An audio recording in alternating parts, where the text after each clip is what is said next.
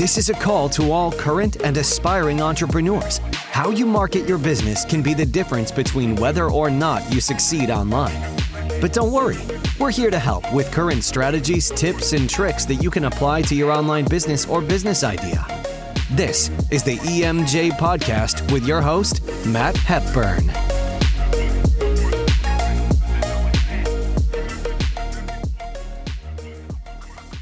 Today on the EMJ podcast, we meet with Gary Spagnoli of Zen Anchor Digital, and we learn about the challenges that digital marketing agencies face on scaling their business and lead generation. This is going to be a great one, guys. Hope you listen. So, Gary, welcome to the show. Hey, thank you for having me, Matt. Absolutely. For some of our listeners, they don't really know what Zen Anchor is. I was hoping that you could explain to them what the agency is and what you do. That'd be sure. Fantastic. Yeah. Sure. So I'm actually the founder of Zen Anchor Digital. Zen Anchor is a Google partnered, Facebook partnered, now Meta partnered agency that specializes in lead generation campaigns using SEO or paid media. We also provide email marketing and analytics support. Our team is fully remote, totally global. We've been doing this since 2015. I've been doing it for, even before that, 12 years now. So I've been involved in the digital marketing space for 12 plus years. And our team is growing. And that gives the lowdown of what Zen does. Yeah. So just as a side note, Gary and I know each other from way back when working at Martindale Hubble together. So back in 2013, 2014 / LexisNexis. So long time we haven't talked to each other, but So let me ask you, what drove you to create Zen Anchor? Was there a passion, or did it come from another project, or? Yeah, so it's like many entrepreneurs, there's a stubbornness there. And so what happens is you work within an organization and you think, I could do this better. And so you leave and think, exactly. And that's what happens. But I had left in 2013. I decided I could start to freelance on my own. Right. And I would work on WordPress websites. I was a web developer or a self-taught WordPress theme coder, and I would not put myself in a position of, I'm not really that good of a programmer. But I was making websites. While I was making those websites, some of the clients that we worked with, my initial clients were brick and mortars in New York. I'm based in Chicago now, but in New York, the first few clients I had, one was a dental practice. Another then referred me to a chiropractor. And I worked with a handful of health coaches as well, and yoga teachers that just wanted a personal website. The personal website would sometimes lead into an email campaign, literally just setting up MailChimp. And it also then evolved into, hey, can you help with some of the SEO and the pay-per-click?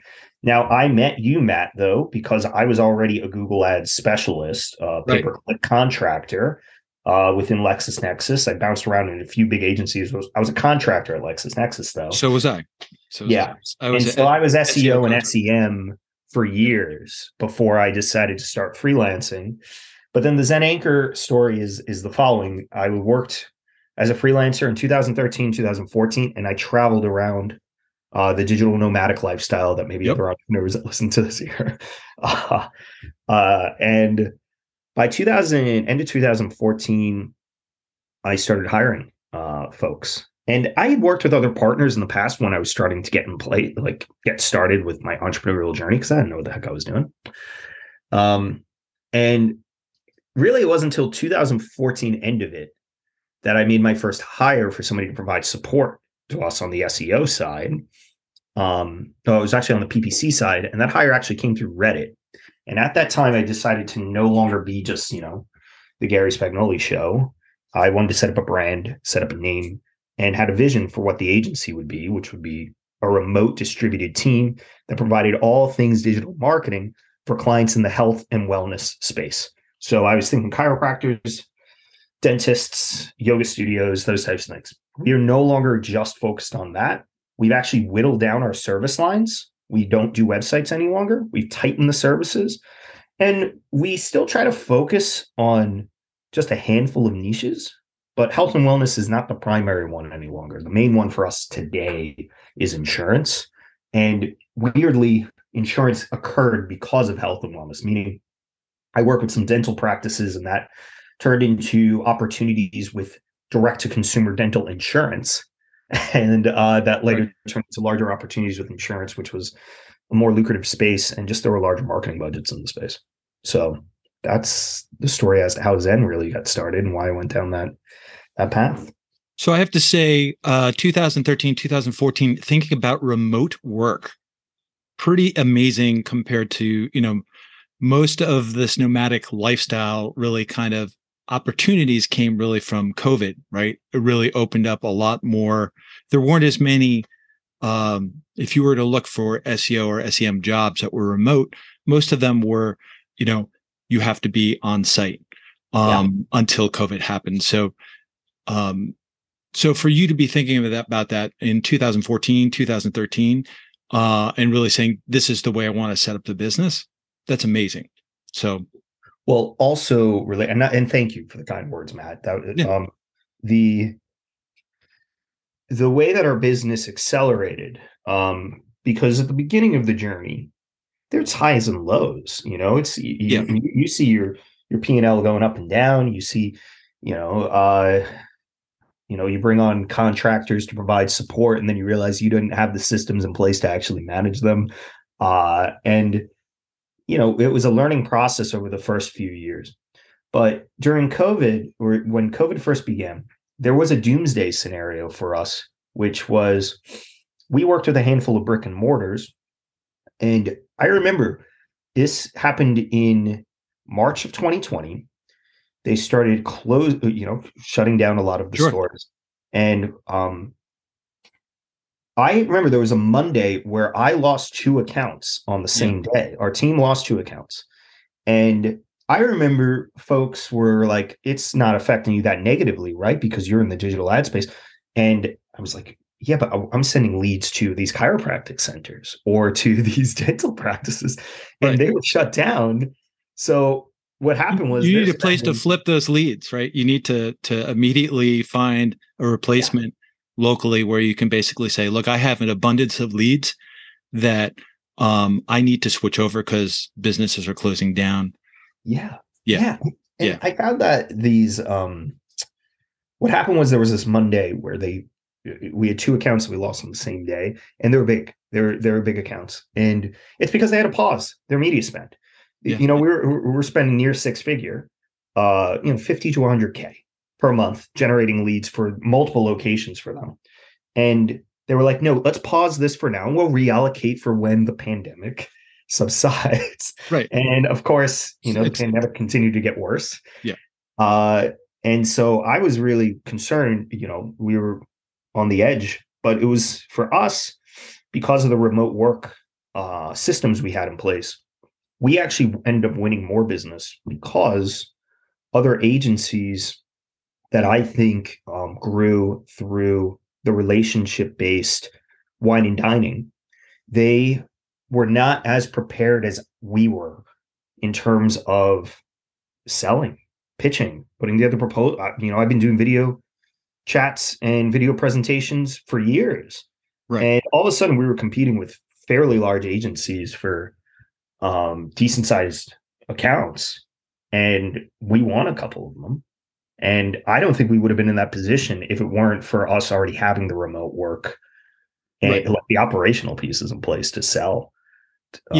Having been in a few of those situations with larger enterprise companies, they kind of scrambled. And we're still scrambling, whether they're, when we were going to go back physically, and we never did. So, that changed. That the evolution of being 100% remote totally changed. Yeah, it changed. It changed the game for a lot of folks in the digital marketing, in the marketing space in general, because I think the more nimble, smaller agencies can adapt, and some of these larger, more bureaucratic firms, it was absolutely. Yeah. So you mentioned scaling. So I'd love to hear how as you were starting to grow the business, and you mentioned that you use contractors or whatever, that's always a problem of scaling a business, especially an agency. How do you work on your business versus in your business? And how do you do that? And I was wondering if you had any challenges related to that when you were first scaling up. Yeah. So, I heard some advice early on that was related to how to run a professional services firm. And there's a few books that I'd read about, how to structure your organization for any sort of professional services firm. So that could be accounting, legal, consulting, agency, whatever. People-based, more so than software-based. And so the first round was reading those types of books and getting some frameworks in place. And then you try to apply those frameworks. Those frameworks will give us some structure, but you have to adapt them dependent on your unique organization's needs over time. When we were scaling out, I wanted to document all of our processes so that we were able to hire junior folks that we could then train on how to properly execute within each of the business lines. The two primary lines for us are SEO and paid media. Right. And so we would work with our SEO strategist, along with myself, to document each of the phases of work and turn that not into just a written document, but in our case, we use Basecamp for our project management tool. We use Google Workspaces for getting those tools in place so that we'd handle some of our client communication. And so we built out like, hey, here are the phases of work and how we structure them. And so today, for Zen Anchor, our SEO phases of work, as an example, we have basically 6 phases. We go through a discovery process, which any marketing agency or consulting agency should do. And we call that really phase 0. The discovery process allows us to understand, what are the client's goals? What are their objectives? What do they want to accomplish? And it gives us time to review both internal and external metrics. So internal meaning, how do we evaluate the success of SEO today? External meaning, what the heck are your competitors doing? And what do we see it's happening in the market? It's not limited to that, but first, go through that discovery phase. Second, keyword research phase. Document every step of what it looks like to start doing the keyword research once we have all of the documentation from the discovery phase. Keyword research phase then leads into the technical audit and the technical optimization phase. What is included there? Are we doing a screaming frog scrape? Are we doing Google Search Console? What are the tools we use? After the technical audit, we then get into content optimization. So optimizing the existing content on the site. From there, we get into content development. From there, link building. But these phases of work, we had to give ourselves just chapters of the story. Sure, absolutely. And document each of the tasks and then literally record video on how to go through these processes so that other folks can help execute on it. So contractors and then you start to look at, okay, what are the software solutions here as well that we could automate some of those pieces. No, that's fantastic. It's a great way to, have a process for everything. I have a book recommendation related to it too. Traction is a good book. The E-Myth Revisited, I think, is a good beginner book if you're early in the journey. I think Traction, which, are you familiar with that? No, I'm not sure about that one. Who's that by? Traction, I don't know who it's by. I don't even know if it's hanging out up here. All right. We'll find it. By Wickman, Wickman. He has documentation on internal operational processes. It's not related to my industry, my work particularly. It's applicable to any young company or startup. And he calls it the entrepreneurial operating system. We love that. To this day, I follow his Monday meeting agendas. We've been doing that for 2-3 years now. And it's verbatim copy and pasted from his book. So we use that framework to this day. And then, I mentioned the Managing a Professional Services Firm, which I think is a Harvard Business Review book. I forget. But the original hierarchy of Zen Anchor to this day is based off of literal copy and paste from that book. How we want to structure it. I think that is probably the best thing they're going to get out of this podcast is really about how to make processes for their own business, how to make processes for the marketing of their business, so they can scale, right? And because as an agency, without a process, it's very, very hard when, especially if you're starting up as a solo entrepreneur. How do you move from, getting deals to working on the deals? How do you expand? You can only do a certain amount of deals yourself. You have to at some point hire more people to do it. And, there's a common phrase of, well, I can't clone myself, right? So how do you do that? So having processes in place that are this detailed would be that how you would actually make that happen. There are platforms I would recommend too. Like I experimented with Trainual.com. Trainual allows you, and I'm not affiliated, and also I'm not using them anymore. Trainual, it allows you to document and like screenshot and annotate, some of your flow. And it's a really helpful structure. But that gave us guidance. But today, the way we document everything is through Google Docs, Basecamp, Loom videos that we record. Loom videos. And they see in the culture how things need to be executed because our organization, we have a team of 12 people and they're kind of working around the clock because we have team members in India, the Philippines, Africa, Europe, and in the States. So it's wonderful. Diverse. Love it. Yeah. Yep. Diverse environments are really, really important we were talking about this before we started the interview, but really give a wonderful environment for people to feel accepted. And you're more likely to have employees who stay on longer when you have a diverse environment, when you guys are all aligned to these are the goals of the company. And this is the moral compass of the company.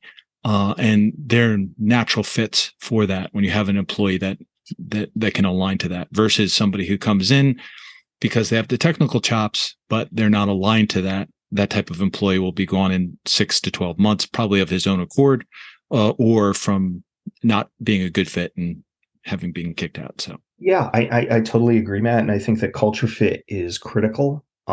We have had to let go of folks in the past that weren't in alignment with the Zen Anchor culture.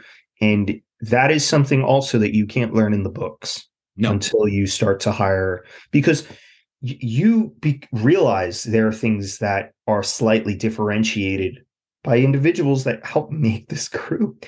And an example within our organization that is a cultural difference, which I don't advise every organization to do this, but we don't use Slack. I'm anti-Slack.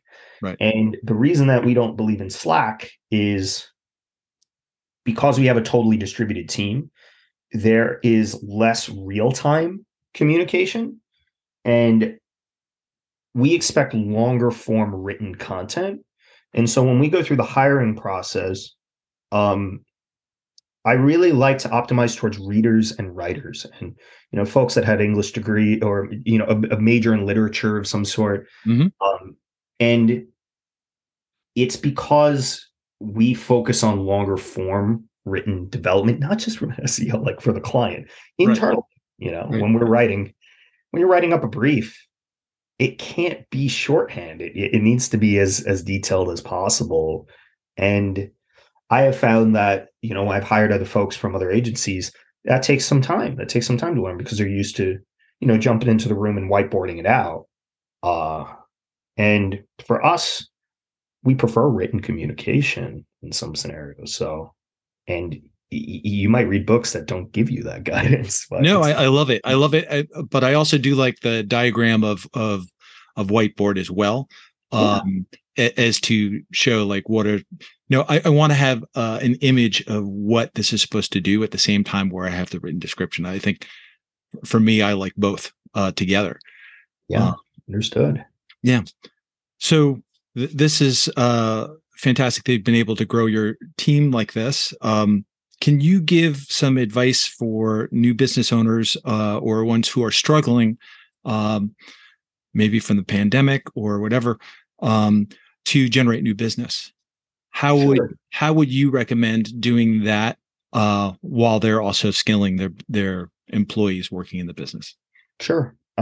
So there's a couple of easy levers. Let me give you four that as to how I organize at Zen internally now. And it related to scale that you mentioned earlier. There are ways to scale out for sales, and there's ways to scale out for fulfillment and actual ops internally. Our organization is now more focused on the ops and making sure that we can handle volume. Because luckily enough, we actually have a pretty strong sales pipeline right now. The way in which we would generate business initially, I'll give you four. First, heard from others, probably read it online, is going to be referrals. Yep. Do good work, and don't be afraid to ask. Ask for referrals. I don't think you need to build like a full referral system and all these things. I think you just need to literally pick up the phone and ask them, or just send them an email. Hey, do you have any other business? Don't be ashamed of that. And because if they're really happy with your work, people want to show you off. Absolutely. I still have people that come to me years after, managers that I used to work with, who would call me up and say, "Hey, are you still consulting on the side?" So just, and out of the blue, feel very heartfelt that they would think of me, but doing good work is important. Yeah. And, we're not fully at a position yet to really evaluate things like Net Promoter Score and NPS because we're a smaller firm. Or we're a firm that focuses on closer relationships, but it is something in the long-term plan where we would evaluate, okay, well, how many referrals did this client, this relationship lead to? And what is our NPS with them? And we don't have to do that today. And I made the mistake of actually starting to set up some of the systems to do this. Yeah. You don't need to do that if you have less than 25 clients, right? Like, just talk to them. So now you're leading me into a new question, though. Wait. So you immediately went into what's retention like at Zen Anchor? How long does a client usually stay? Because it's always a tricky field to play. So we try to bring on folks for 12-month long contracts, and our retention right now is about 18 months. Some of our relationships we've had for 5 years now. I've been working with some accounts for a very long time. If you looked at the average, it's going to be above 18 months, but our median, because we've grown since 2020 and 2021, I would say it's about 18 right now. Now, the other ways, though, that we could an organization could potentially grow is first referral. Second is going to be partnerships. So I mentioned at the top that I cut away some of our business lines. And so what happens is then if opportunities come up for website development, for example, we developed relationships of reliable website partners. And I have 3 website partners today, and none of them were contracted. At least initially, it was a handshake deal. Like, hey, I'll refer business to you. And some of that has led to a financial return for us. But the most important thing is that they provide good work and make sure that we're referring a good partner that actually hits their deadlines and executes. Those partners, though, can also refer work to us. And so we actively looked for firms that don't do SEO and pay-per-click, or SEM or social media advertising. And it has led to business for us. In addition to partnerships, that is more relationship based. I did also go down the route of getting like Google Premier partner, Facebook partner, Active Campaign partner, Unbounce partner.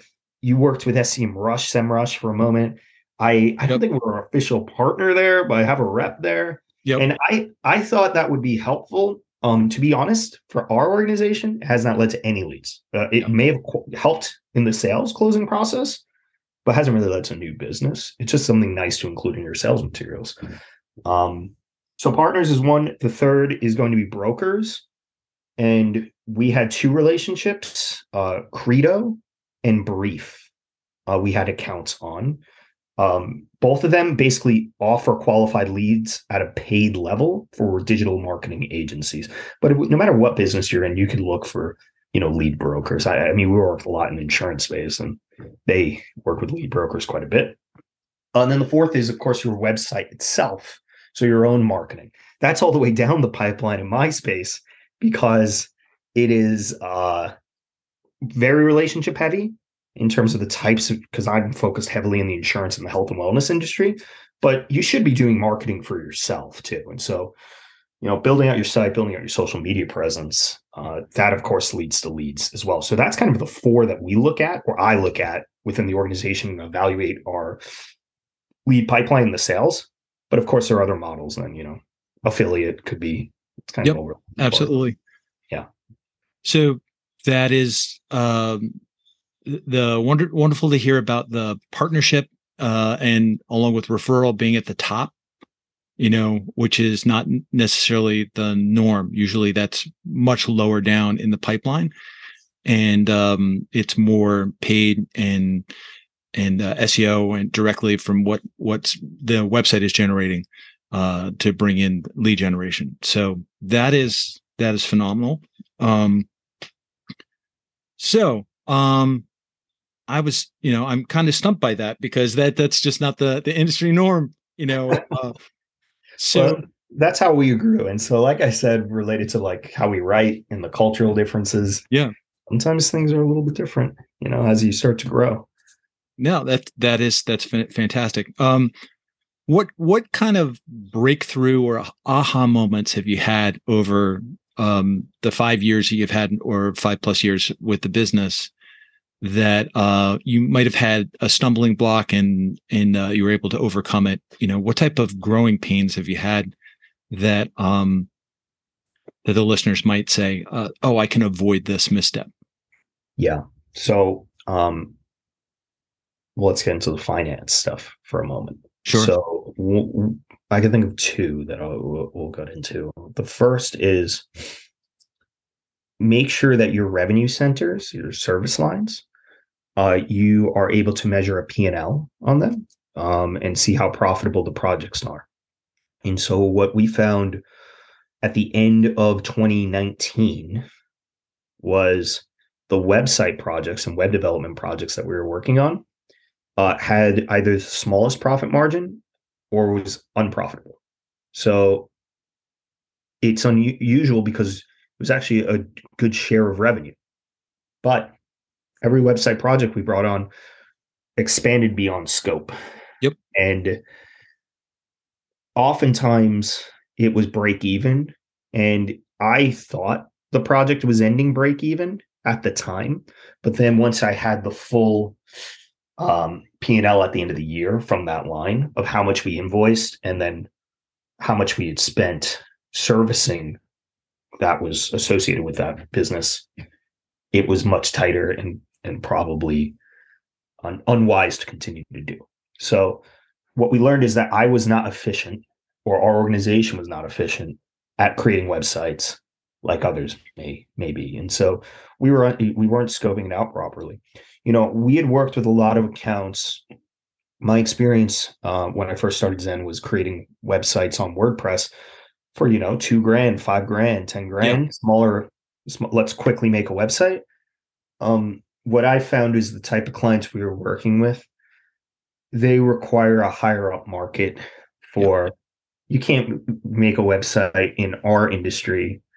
Your pricing needs to be much higher, I was still probably pricing it based off of, working with smaller, quick, landing page type sites. And yeah, there were just a lot more hours, quality assurance, debugging, fixing issues. And so, there was an aha moment after evaluating the finances. So get your revenue center and your P&L in order by individual service line. That's one thing. The second thing was making sure that the reporting within our organization was not optimized towards the metrics that may matter to the client the most. And I'll give you an example. On the SEO side, what you look at is keyword rankings, you look at visibility, you look at traffic, and the client, we're sending reports that show how those keywords are doing. But I started to realize the client actually, what they ultimately say they want for evaluation is not always in alignment with Absolutely what will really make them happy. right. And we started to frame our services around lead generation because there are elements that are outside of our control once a lead enters the pipeline to be sold on. And so we felt as though we could have an impact on driving quality traffic and evaluating how many of those turn into leads using a baseline. So the aha moment was really, let's not just report on keyword rankings in the SEO line, for example. Let's also report on, how many leads are coming in, and ultimately we want to look at how much money is coming in. But that is Right. not the one that it's not as easy depending upon the business. But how many conversions they're getting for whatever the goal is that you're actually measuring, right? Yeah. And on paid media, that was more explicit. So our pay-per-click line, because you can measure ROAS and ROI. It's much harder with SEO, right? Yeah. As to say what is it's more down to what form completion was done, what action was taken, or maybe it might be what's the last touch, or how many touches did organic actually, contribute towards the amount of conversions that happened, right? Yeah. And I think the aha, so the first aha is really measure P&L by service line. The second is ask the client how they evaluate the success of this channel.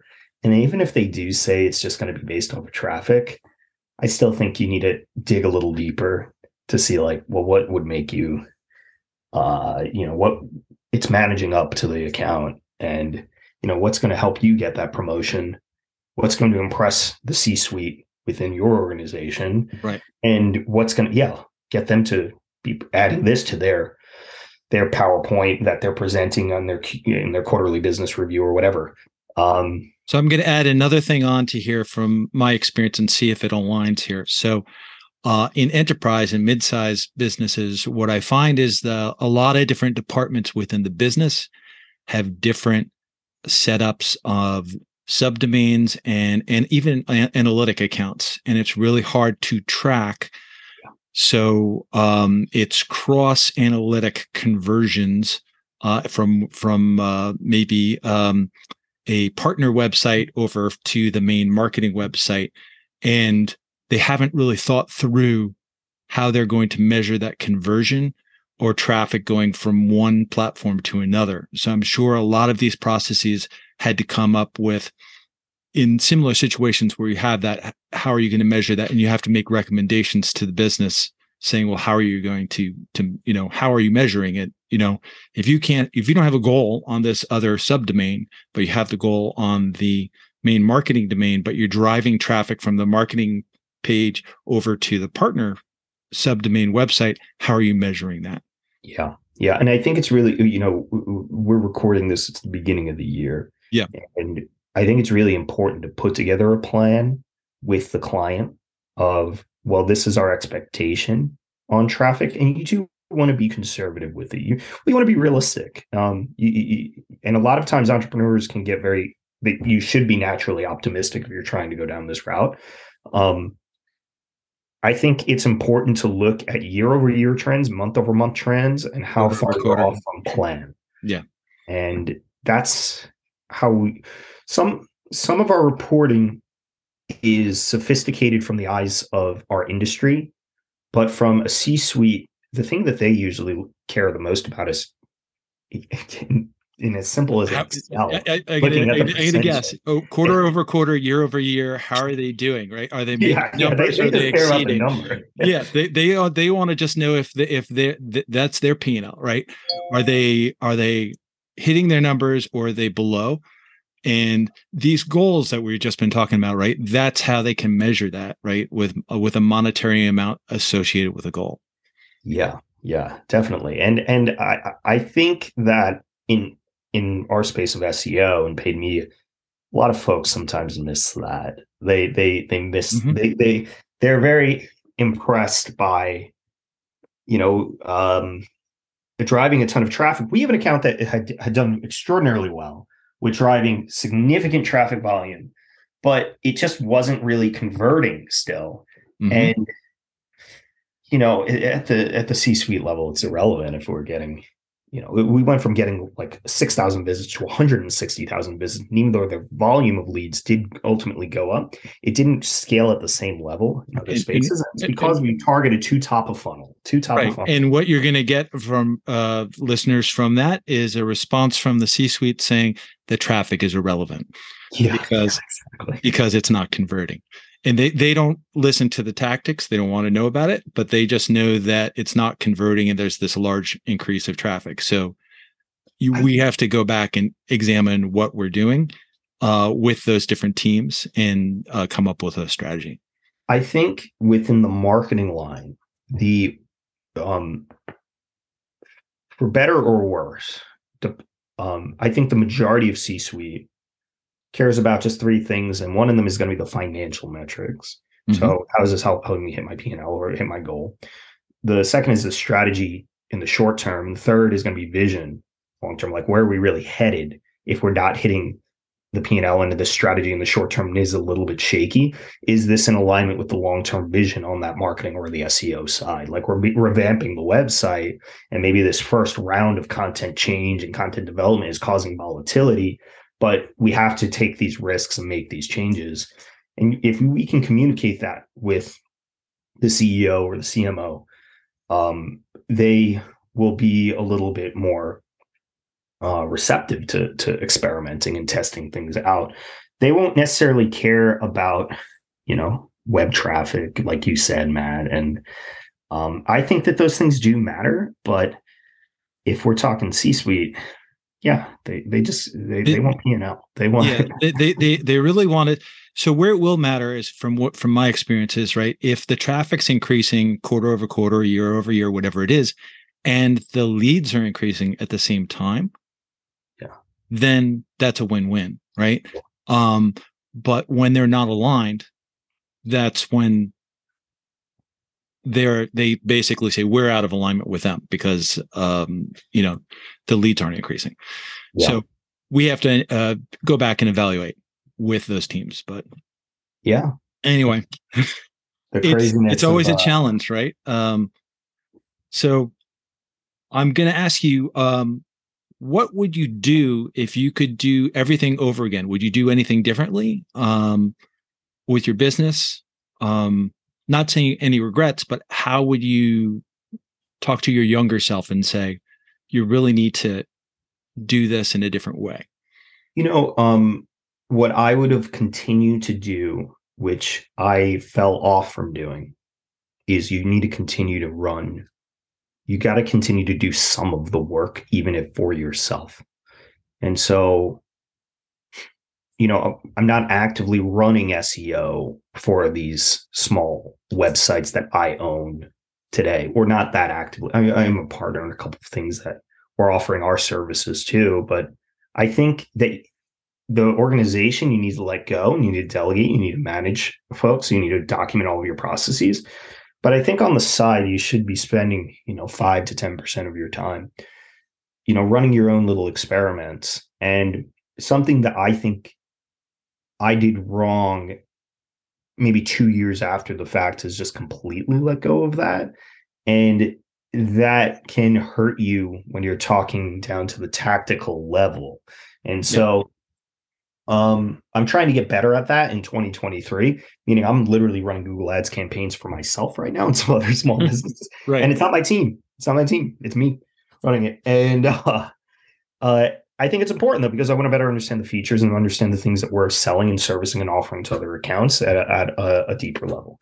Another thing that maybe we may have done wrong, or I may have done wrong at the beginning, was you have to have a mission and you have to have your values documented. Yeah. And they will evolve over time. And I've heard this from other entrepreneurs and mentors, and I didn't think it was that important, because what I think is important is sometimes business metrics of like, hey, are we growing? Are we bringing on more leads? But as you start to hire and you start to see the organization run without you, you want to make sure it's in alignment with your values and what you think is an organization that you're proud of that you built. And so that should be documented early on. There's a book by the founder of Patagonia, which I think is called Let My People Go Surfing, or Let My People Go Surfing might be the name. I have to Google it. All right. Yeah. The Evolution of a Reluctant Businessman. Right. I read it in Q4 last year, like towards the end of last year. And yeah, I thought it was a very good read. And it was actually originally the HR manual of Patagonia that has evolved over time. And yeah, I think that, having your values documented is important. So if you were going to give your values in a one-liner, I'll give you my one after you give me yours. What would you say with one line to, or one sentence to say what your values are? Lead with empathy. Yeah. Lead with empathy. That would be one of the most important things. I think that is important to. Mine's right here. So yeah, I it's always think near me. Yeah, I think it's just very important to be empathetic to the struggle, the challenges of running a business, and the challenges that everyone is facing in terms of trying to, achieve their goals. So I that's wonderful.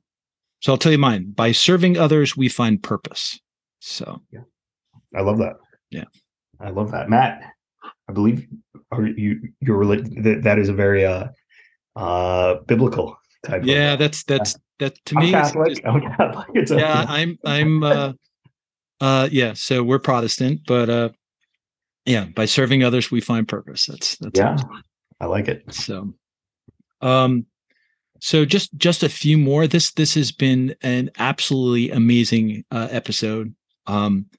What are your goals for 2023? And what do you see changing in the landscape? What do you think are the big items that are happening in digital marketing? So there are two different ways to answer this, because one is selfish or related to Zen specifically, and the other is what I think on a more macro lens. And the macro lens we care about, but it's not necessarily critical to some of the goals for Zen Anchor. So Zen, our goal is to continue to grow by hiring. Right. We need to bring on more strategists that help us provide the lead generation types of campaigns in the industries that we specialize in. We're also trying to tighten the industries that we work within, particularly within the insurance space. And so we have explicit goals towards lead sales revenue. And we expect to grow at least 25% this year. That's a big number. And I expect that we will hit it. I don't think it's a super BHAG type of goal, but I think it's possible. But what I'm seeing happening in the industry outside of Zen is, we know the AI is taking everything over. Chat GPT. I think the Chat GPT is giving us a sense of how important it is to have creative people and having a diverse and inclusive environment, so that you're getting unique perspectives when you're building out any sort of marketing campaign. Because the AI tools are only as good as the prompt, and you need to have smart, clever, unique prompts to really get the most out of them. And the magic is always in the editing. There are lots of filmmakers that have spoken about this, and studied some film college. And the magic is in the editing. And so if we're going to use it for writing the copy and writing content, it's important to still have some sort of human review. So AI, I think, is going to be one big thing. The second thing is the iOS changes that happened a couple of years ago that affected all of Facebook pixel tracking. Also has an implication on analytics and the Google Analytics 4 migration. Gonna go there right with you. So yeah. So those are the two, though, that I see on a macro level that are, having an influence on our business, on Zen Anchor's business, but at a huge level, like in the industry. Yeah, it's a tidal wave. The AI stuff and the new analytics platforms that are more sophisticated, that are GDPR compliant, are going right there with you. So I don't use Google Analytics anymore. I use Plausible Analytics, which is pixel tracking. And there's a bunch of conventions that we have to have for GDPR, right? So the data should never leave the UK, it has to stay in the UK. So it's the database centers are it's the companies in Estonia, so it's already there. And then things like Google Analytics would use things like what IP address are you coming from to determine location, right? So that all that information needs to be anonymized so that it doesn't have a personal attribute associated with the cookie that's going through with it. Even if it was using a cookie, it needs to be anonymous, so it's not associated with a person. Yeah. We were talking about Plausible before this. I will definitely experiment. It is a really, really light script compared to Google Analytics. So it's not free like Google Analytics. You have to pay for it, but it's not overly expensive. And I would definitely check it out. It meets a lot of the GDPR compliance that companies like Google are not meeting right now. So it basically, whether it's Universal Analytics or GA4, they both fail for GDPR. So, yeah. I think that, that's a great recommendation. I'll definitely check it out. Yeah. I think that the analytics stuff though is big because legacy models of how we did marketing attribution. When I say legacy models, I literally mean like from the direct mail days, like 50 and beyond. I think those will continue to make some level of return because we're looking at things like Triple Whale and North Beam, which I've experimented with. You were mentioning Plausible. I'll investigate that. There's just a lot of change that. The change happened a couple of years ago, but now there's solutions, I guess, from that change. So you mentioned email marketing. So even things like, I use ConvertKit for email marketing. It's absolutely amazing, but and you have the ability with a normal email campaign to opt out. If somebody wants to opt out from their personal information, but when you start adding things on top of that, like things like Write Message, which helps you segment out your list. Yeah. Right? The problem is that's another personal information that's added, but it's in a different database, even though it's associated with your email marketing. And how does somebody request for that to be removed for GDPR? So there's a lot of things that are coming up on how we segment our data in digital marketing that need to be considered in 2023. I think, and then we have, it's not like semantic SEO is a new thing. It's been around for a lot. But 2018, I think they opened the topic. Google opened the topic clusters and the clusters into entities into the knowledge panel, and we're just seeing a lot of maturity in tools. I think. And we're looking at machine learning as well. So one of those tools that I would recommend that everybody take a look at is MarketMuse. And we had another episode on that. But whereas it's different from ChatGPT, it doesn't write the content for you, but what it does is you put in a top level topic and it will give you other topics versus keywords. So it's much more relatable, and it's relatable to the knowledge panel. I still think what we need to do once we go to that level is look at our main topics within the knowledge panel, look at the categorization of what people have, and then go, we need to make, here are categories for our topic. These are our top levels. And then we can dive down further, answer questions, make more relevant content that way. I think that's kind of where the future, my prediction, at least, on where content marketing is going to go to make it more relevant. We're seeing this old skyscraper content, long form content no longer performing because it doesn't have relevance on the rest of the website.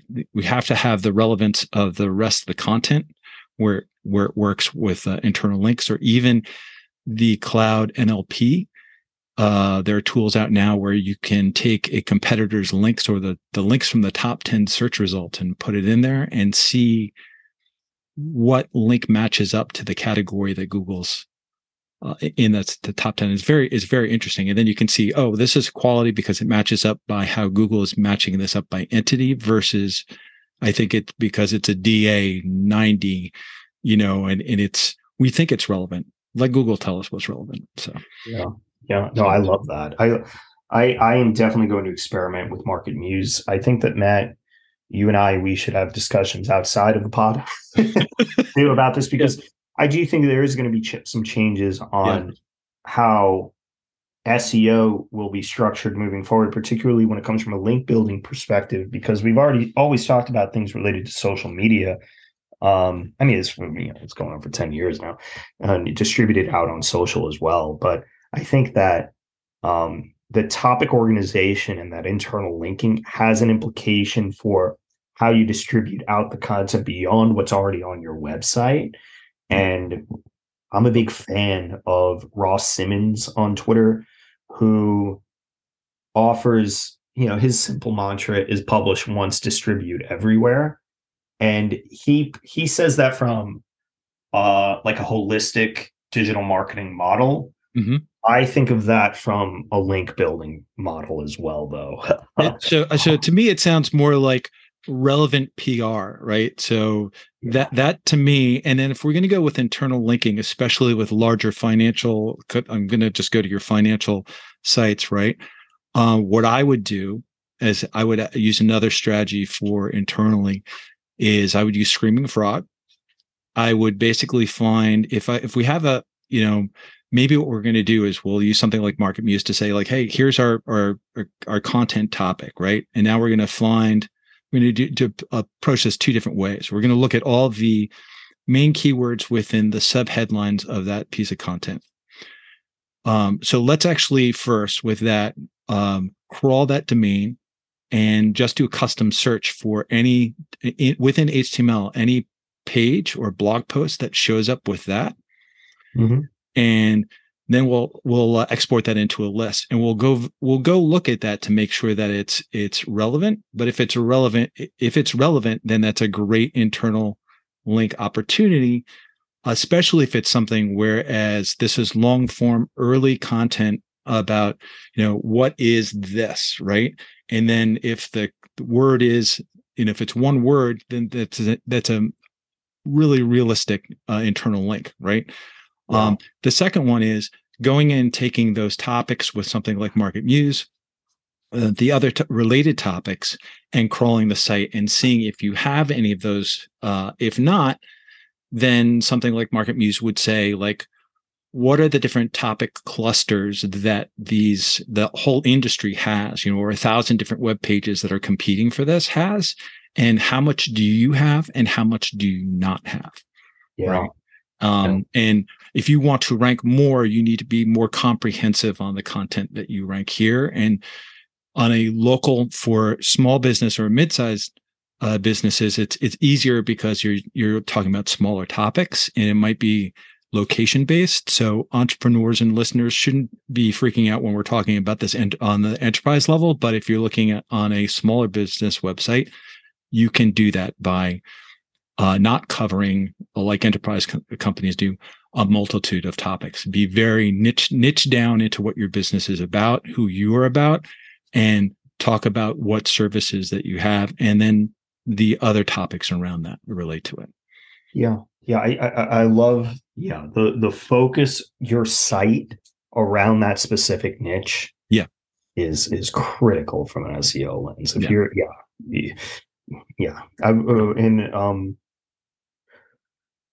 in a time before Zen Anchor was built out, and I was making sites to attempt them to get ranking, I had a site that was focused literally on rock, paper, scissors that did fairly well in terms of driving organic traffic and affiliate. And it's not as though there aren't a ton of people on wikis writing about rock, paper, scissors, but we had a blog that was explicit to that. And I think it's important to niche down from an SEO lens, and it's important from a business lens. But I also think that I hear that advice so frequently, and it's difficult in reality. And I think you start broad and then you niche down to a degree. You find it over. It's better to choose one initially, but you might have chosen wrong.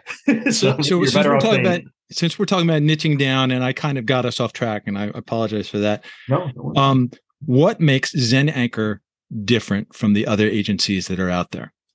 Yeah, I think that we have experience within specific industries, the insurance, the health and wellness space. No one has the same level of lead generation experience in the world. And we today manage some of the direct consumer advertising for one of the largest dental insurance spenders in the world in terms of TV media buy.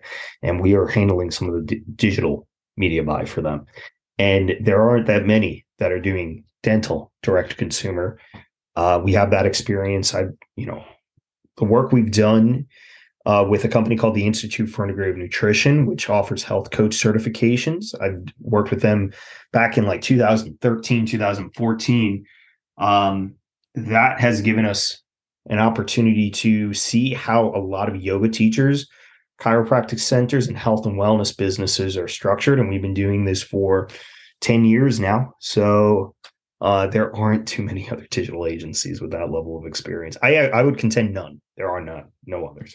And both of those are in markets that are growing too for us because, the more and more folks are obviously focusing on their health, on wellness, and that will continue to accelerate. And we tend to optimize towards businesses that are in that space. So, I could even see some of that being the yoga stuff being digitally provided with COVID, right? So they don't have to actually be present, right?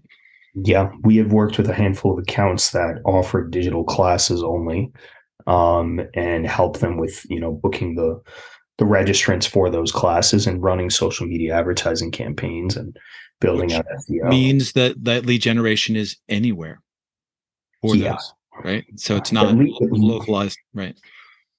Yeah. That's amazing. So earlier I talked about expanding your team, right? And I know you have a site, I believe it's anchor.com/jobs. Is that correct for the teams that you're looking to hire?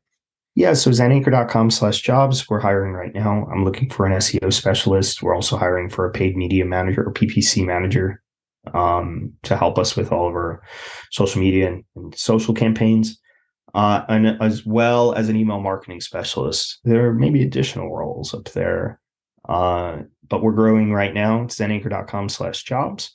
Totally remote, fully distributed. There is no office. You can see all the perks, benefits on the site. We're hiring. That's amazing. All right, guys, you've heard it here. Go to anchor.com/jobs and apply. So with that, I'm going to wish Gary a good evening, and we'll talk to you soon. Are you ready to break through to accelerate online business growth? Then join our email list at emjpodcast.com so we can keep you up to date with the latest strategies, tips, and tricks that you'll want to know. Also, please don't forget to subscribe to the podcast so you never miss an episode. This is the EMJ Podcast with Matt Hepburn, and we'll see you next time.